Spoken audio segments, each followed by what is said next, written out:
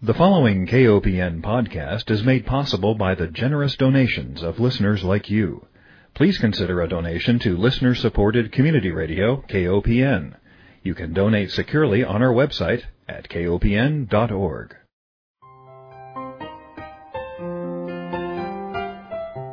Hi, welcome to Food Sleuth Radio, where we help you think beyond your plate. I'm Melinda Hemmelgarn, a registered dietitian and investigative nutritionist on a mission to connect the dots between food, health, and agriculture and find food truth. And today I am honored to welcome Dr. Chuck Benbrook. Dr. Benbrook holds a PhD in agricultural economics from the University of Wisconsin-Madison, an undergraduate degree from Harvard, and he has worked in Washington, D.C. on agriculture policy, science, and regulatory issues from 1979 through 1997, including agricultural staff expert on the Council for Environmental Quality, executive director of the Subcommittee on Department Operations, Research, and Foreign Agriculture for the U.S. House of Representatives, and the executive director, Board on Agriculture for the National Academy of Sciences. He is a former research professor at the Center for Sustaining Agriculture and Natural Resources at Washington State University, where he led a program entitled Measure to Manage, Farm and Food Diagnostics for Sustainability and Health. Today, he is an independent researcher and consultant. He is a member of the USDA's AC21 Agricultural Biotechnology Advisory Committee, which we'll get into, and he has served as an expert witness in cases involving herbicide drift and damage and the labeling of food products containing genetically engineered ingredients. Welcome, Dr. Benbrook. Thank you, Melinda. Well, you've had a lot of research published lately that I want to dive into, but I think the first thing we should talk about is how did you become interested in genetically engineered food? Well, the path my professional career took drew me into pest management systems and pesticide use and the regulation of pesticides. And I've done a lot of analytical work on pesticide use and an approach to managing pests called integrated pest management. And starting in the mid-90s, the seed and biotechnology and pesticide industries that had actually merged into one began to bring to market genetically engineered crops that were tolerant of certain herbicides, and for the most part, a herbicide called glyphosate or Roundup. There's another common class of genetically engineered crops on the market today for corn and cotton that express a bacterial gene so that the plants produce their own Bacillus thuringiensis insecticide. These are the so-called insect-protected genetically engineered plants. So because the technology of genetic engineering was introduced in plants for the purpose of changing how weeds and insects are controlled, it was a natural evolution for me to conduct research on their performance, their safety, and environmental impacts. And that's kind of what I've been doing for the last almost 20 years now. It's interesting. I just happened to print off a Precision Ag Wired news release. This came from the Purdue University president, Mitch Daniels, and he was concerned about people who were, quote-unquote, attacking GMO technology, and he's calling those of us who have some questions about its safety anti-science. How do you respond to that? Well, I think it's very unfortunate. I don't know Dr. Daniels, but my guess he hasn't spent a lot of time reading the regulatory packages and detailed studies on the impact of genetic engineering on the nutritional quality of food, on how the plants respond to stress, their actual performance in the field. There are hundreds, if not thousands, of scientists in the U.S. that say they're convinced that genetically engineered crops are the most thoroughly tested ever and perfectly safe, and that anyone raising concerns is anti-science. But the fact of the matter is that the vast majority of those people have never read a single study on the safety of genetically engineered crops, and they're simply taking the word of other scientists who have directly participated in research on the performance of the crops and their safety. So it's a very unfortunate and very anti-science conflict that is going on now, and I think it's really holding back the technology, in that most of the argument is really not about the important impacts and implications of these foods. It's sort of a he said, she said kind of argument that really isn't grounded much in facts.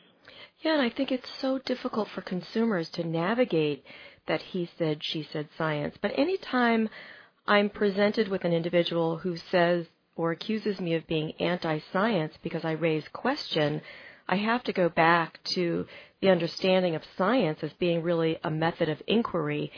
And when we stop asking questions, I think that's when we really get into trouble. Oh, absolutely. And one of the things that's very clear from today's genetically engineered corn and soybeans and cotton is that the impacts and performance and really the public health consequences of these genetic engineering technologies have changed over time as a function of how widely the technologies are used, what kind of systems they're used within, and what other practices farmers have either taken or dropped from their system. For example, the big problem with the herbicide-tolerant technology that's used on about 160 million acres of U.S. farmland every year, about half of our cultivated cropland base, is that farmers came to use this one herbicide, Roundup, so exclusively that it triggered the evolution and then spread of literally dozens of glyphosate-resistant weeds. And as weeds became resistant to glyphosate, farmers had to increase the application rates. Many of them added a second or even third application into their system in the hope of keeping up with the weeds that were not as thoroughly controlled.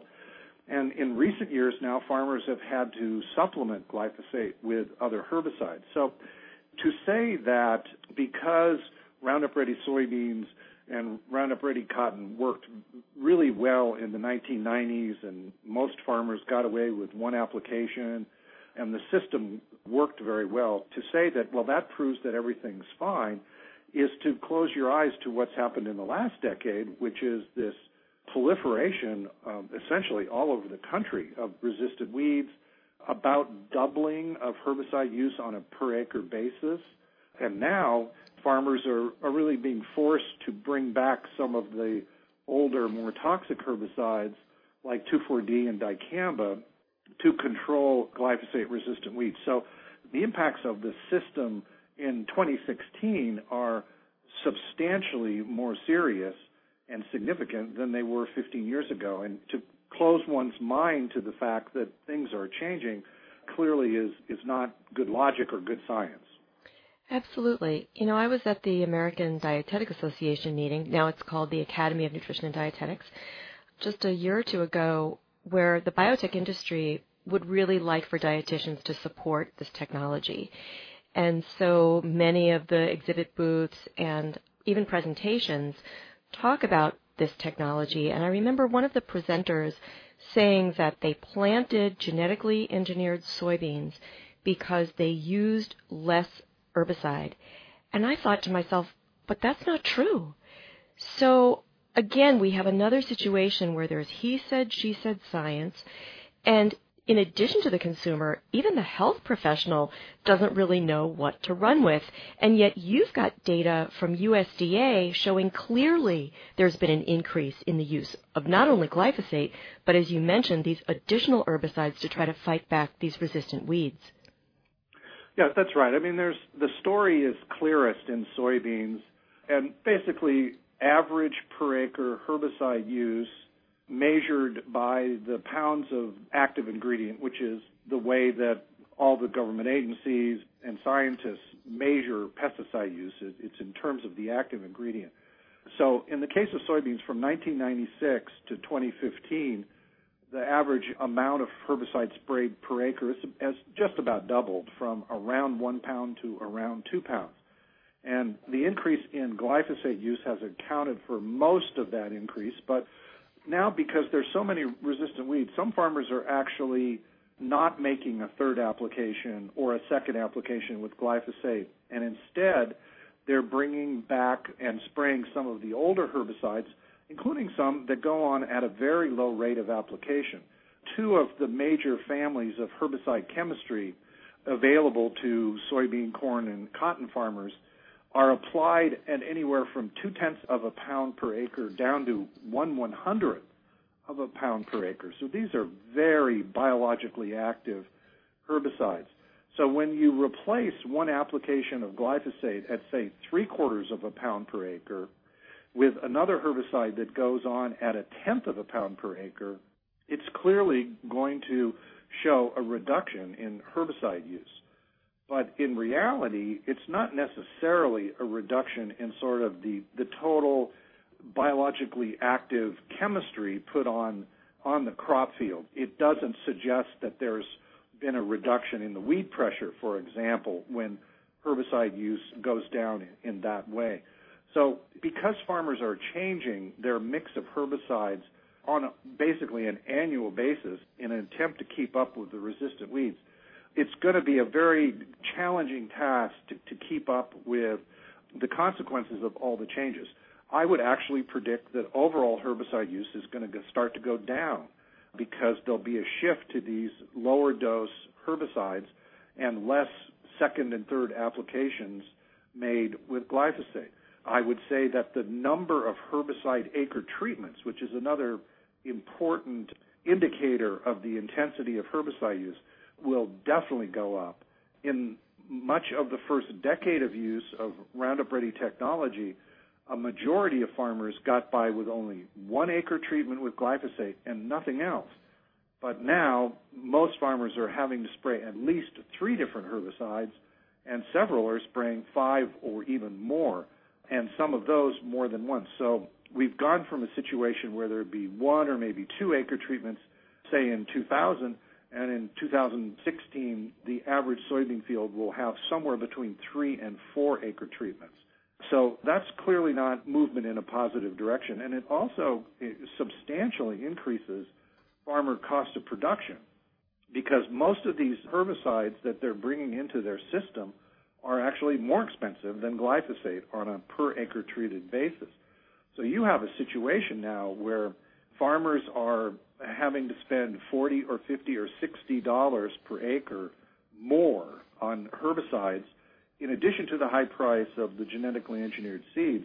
And it's really taking a big chunk out of what traditionally was the farmer's share of their corn crop, of the sale price of their corn crop.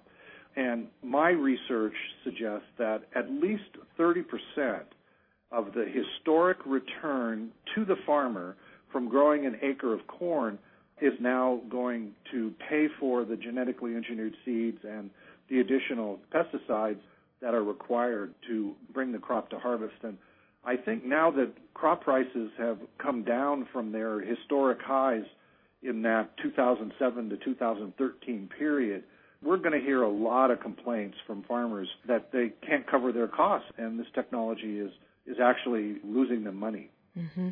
Listeners, if you're just joining us, you are tuned into Food Sleuth Radio, where we are joined by Dr. Chuck Benbrook, agricultural economist and presently an independent researcher and consultant, member of USDA's AC21 Agricultural Biotechnology Advisory Committee. You know, that brings us, Dr. Benbrook, to the excellent paper in which you are a co-author with some stellar referenced professionals, physicians, medical researchers, agricultural experts. And the title is Concerns Over the Use of Glyphosate-Based Herbicides and Risks Associated with Exposures, a Consensus Statement. It was published in Environmental Health, and I will make sure that we have a link connected with this interview because I think some of the conclusions are extremely important to get out to a much wider audience. For example, I don't think that people understand that it's not just the genetically engineered crops that are sprayed with this product, Roundup or glyphosate, the active ingredient. But you've got some data under where glyphosate residues are found in foods. So you mentioned the obvious, right? We would expect that if soybeans were sprayed, we would find residues. And in fact, over 90% of the soybean samples have been found to have residues. But then I read down and I find that late season harvest use of the glyphosate-based herbicides are also contributing to this residue that exists in our water and our air and our food. So you explain that grain-based food products, so it could be barley, it could be wheat, that these crops are sprayed just prior to harvest, which would explain why we are also seeing residues on foods that are not necessarily genetically engineered. That's right. It's very clear that there's been a substantial increase in dietary exposure to glyphosate across the EU and in North America because of this so-called green burn down or harvest aid use of glyphosate, especially in some relatively wet northern climates where farmers have a hard time getting their crops to dry sufficiently to allow harvest operations to begin. Harvest is often a race against the clock. They've got to get the crops off the fields before the bad weather and the rains begin in the fall and early winter months. So what farmers started to do, and it actually began in Scotland in the early 1980s, is they'll spray a field of wheat when it's partially dried but still some of the plants are green and still growing. They'll spray glyphosate, which within a couple of days kills the plants and allows them then to dry sufficiently so that farmers can move their combines through the fields. But in this scenario, the grain, or say it's an edible bean field, as another example, the beans or the grain have been sprayed like 10 days before harvest. So the residue levels are very high compared to the more traditional early spring and planting time uses of most herbicides. So in the other paper that I published this February on trends in glyphosate use in the U.S. and globally, this paper came out on February 2nd in the journal Environmental Sciences Europe. There's a table in that paper that shows the increase in tolerance levels that Monsanto had to request from regulatory authorities around the world to cover these residues. And in some cases, the tolerance levels went up tenfold or 50-fold to very high levels, 50 parts per million or 100 parts per million. Pesticide levels that high are unprecedented in food.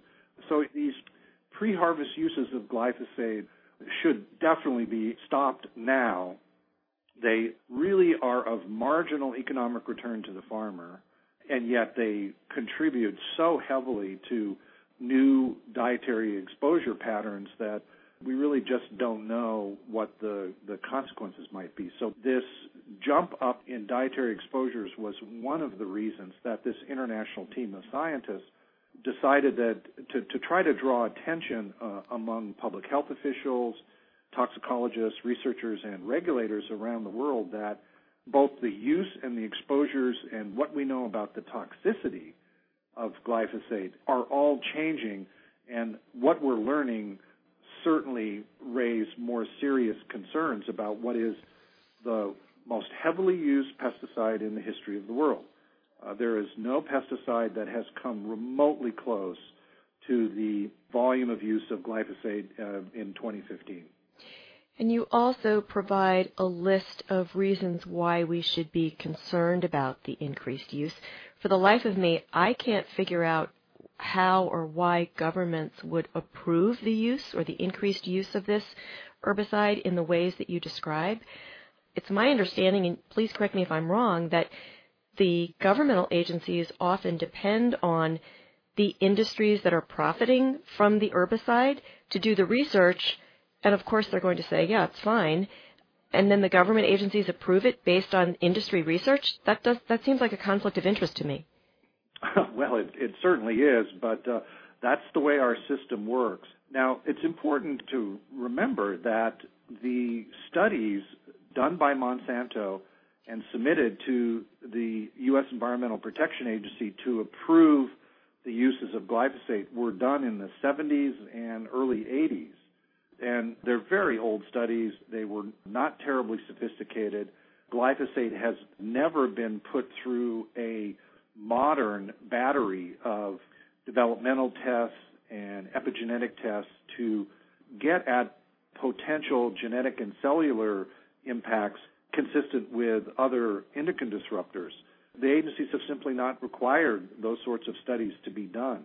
Right. So this is why our team decided to try to compile all the worrisome areas of research that suggest that glyphosate may be posing a greater risk than what regulatory agencies around the world concluded and expected based on these fairly old studies that were done in the 70s and 80s. I mean, for example, glyphosate has been identified and hypothesized as an important cause of hundreds of thousands of cases of fatal chronic kidney disease among male farm workers in Asia and Central America and parts of South America. These clusters of serious and often fatal chronic kidney disease are occurring in areas with hard drinking water where a lot of glyphosate is also used. Hard drinking water is drinking water that has some minerals in it. And glyphosate acts as a chelating agent, which basically means it's chemically prone to binding to metals. And so the hypothesis is that among these male farm workers working in rice paddies, working in sugarcane, in hot climates where people that work outside have to drink a lot of water during the day to stay hydrated, the glyphosate that they're being exposed to occupationally and through their diet and in drinking water is binding to the heavy metals in the water, and this alters the metabolism or the breakdown of glyphosate in the kidney, and sort of the glyphosate gets stuck in the kidney as opposed to being broken down and excreted in the individual's urine. And this starts a pathology going in the liver and kidney of affected individuals that some scientists believe are the primary cause of these very unusual clusters of fatal chronic kidney disease among otherwise healthy farm workers in their 30s and early 40s. Mm. Yeah, and I've also heard that glyphosate has been patented as an antibiotic. Is that correct? Correct. Of course, there's all sorts of different claims made about glyphosate in the extensive body of patents that cover it, but glyphosate was initially patented as a chelating agent, and secondarily, its antibiotic activity is also featured in some of the early patents. So this has given rise to concern that human glyphosate exposures may be contributing in one way or another to changes in the human microbiome within an individual's GI tract, gastrointestinal tract, and stomach, in ways that could be contributing to some of the digestive problems that are becoming more and more common in the U.S. population. This is an area of very active research. Mm-hmm. That's exactly where I was going with that question. I wondered about the connections, and yet we need more independent research to look at this, don't we? Well, we certainly do.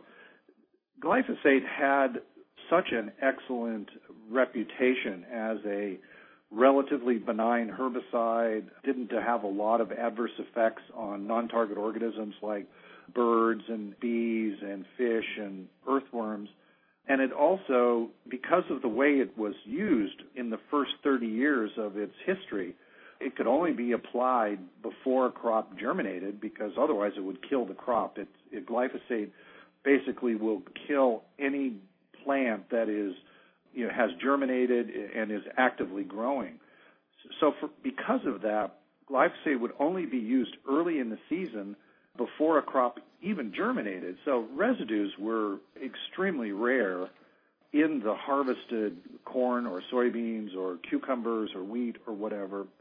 And also for the first many years of use, it didn't show up very often in drinking water. So there actually was relatively little human exposure to glyphosate for the first 30 or so years of its use because of the way it had been used.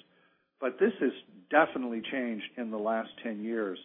One of the findings in my paper that came out in Environmental Sciences Europe, which even shocked me as someone that works with this data on a daily basis and has for many years, I point out in that paper that about 2/3 of the glyphosate that has been sprayed since it was introduced in 1974, so this is over 41 years of use, about 2/3 of the total use has been applied in the last 10 years. And it's really only in the last 10 years that glyphosate has started to show up commonly in drinking water all over the country. It's in the air often in the spring. It's in a number of different foods.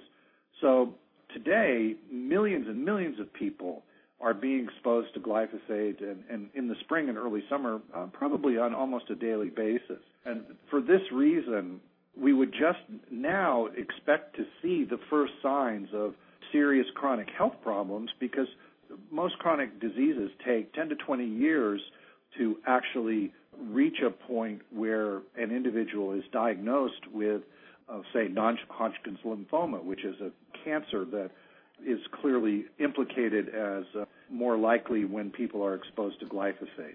So given that there's been this huge mushrooming in use, and there's multiple exposure pathways today that didn't exist 10 or 20 years ago, we really feel that it's essential that regulators take a fresh look at this and do so with data that hasn't been generated by the registrants that, of course, have a huge financial interest in maintaining the current very lax regulatory treatment. But unfortunately, the U.S. government has invested very little public money in research on genetically engineered crops and their impacts.